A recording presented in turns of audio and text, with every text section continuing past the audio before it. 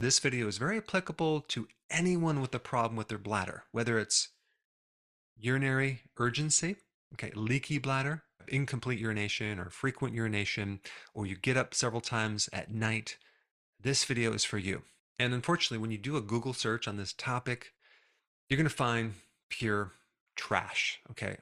All of these sites that you go to say almost the exact same thing. And what they do is they just hire search engine optimization people, SEO people, to write articles. These people have no experience, but they just get the keywords and they create articles and then they rank on Google. So it's extremely difficult to find anything valuable on Google related to health information, especially the bladder. And unless you know what to search for and some possible links, it's very, very difficult. I have the advantage of just have been in practice for 30 years. So I've seen things that I would never have connected the dots unless I had that practical experience.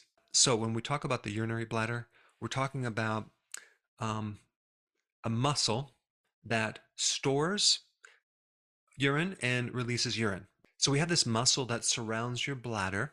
Okay, it's called the detrusor muscle.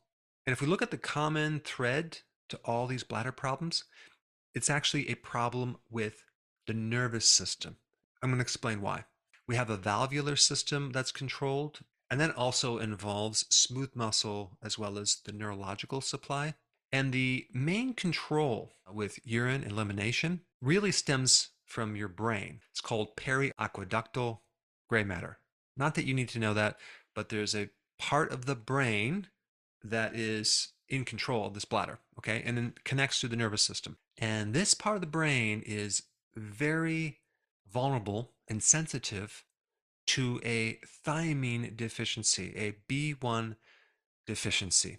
In fact, other parts of the autonomic nervous system that's involved with this bladder control are also very vulnerable to vitamin B1 deficiencies.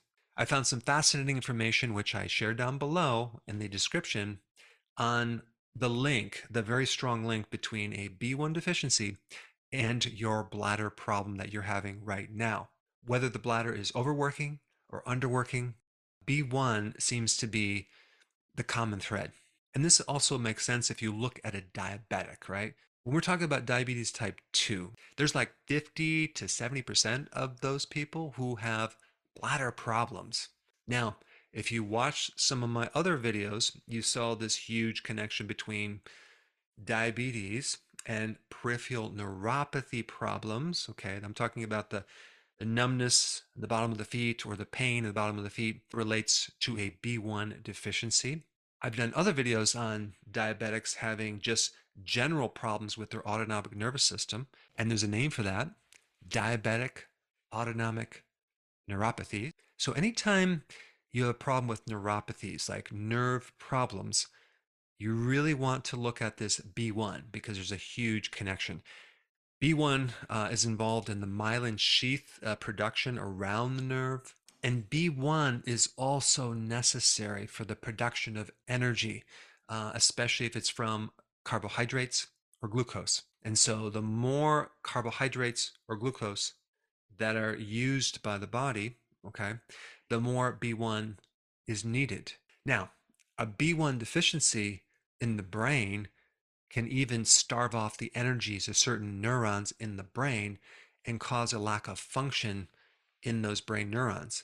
As in this case, that part of the brain that controls the bladder actually is shrinking and you're losing function of the entire control system. And this can be a very common thing when we age, especially if someone's a diabetic, a pre-diabetic, or they have chronic insulin resistance, which is very common. It's like 60 to 70% of the population. And this is another reason why so many people get so much relief when they start to cut the carbs out of the diet and in relief with bladder issues. So it is true that your bladder problems could be coming from, let's say, a prostate enlargement or a prolapsed bladder if you're a female, or you have this infection in your bladder, or of course you're drinking way too much water before you go to bed, or you have, I don't know, fibroid, whatever. All of these are valid, But there's something a lot more common involved in all of these bladder issues, and that is a B1 deficiency. And if you don't know that, okay, you may end up at the doctor's office getting more medication, maybe a surgery, and not fully fixing this problem. So here are some simple things you can do. You need to first correct the B1 deficiency, and I would recommend correcting it with two different types of B1. One is a fat soluble B1 called benfotiamine, and two is a natural water soluble regular B1, but you want to make sure it's natural, not synthetic. And I would take both of these remedies for about 2 to 3 months, okay? Because if you are very, very deficient, it's going to take a while to build up. But for most people, they should start seeing improvement within the first 2 weeks. Now, number two, you want to stop the depleting of B1. There's many things that can deplete B1, but the most common thing is a high carb diet. So you need to get on a low carb diet, okay? And that also includes doing intermittent fasting. Now, the next thing you can do, which I highly recommend, is based on this. You have two types of receptors in the bladder, okay, for urine.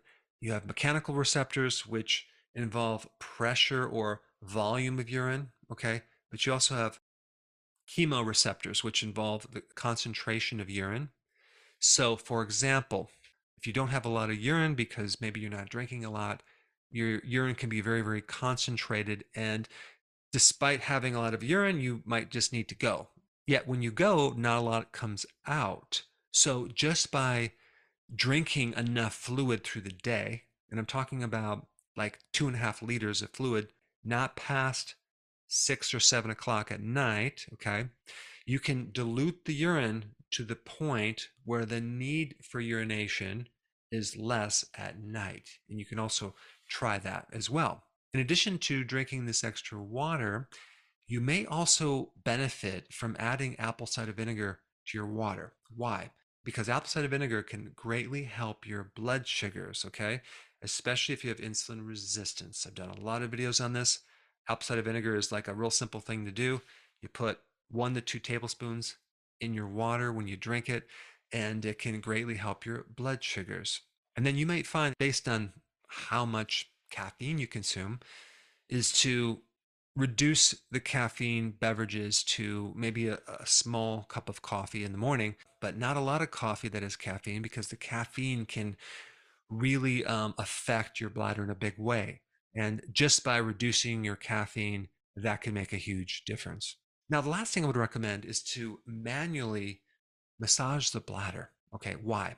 Because your bladder over time can be congested, it could be atrophied, and if you press into your bladder within your tolerance and just kind of massage around that area, and then you might find that you need to urinate right after that. I used to recommend this in practice, and it really helped stimulate the bladder to actually get more tone into the bladder and to help push out some of the residual urine that could be potentially sitting in your bladder for too long.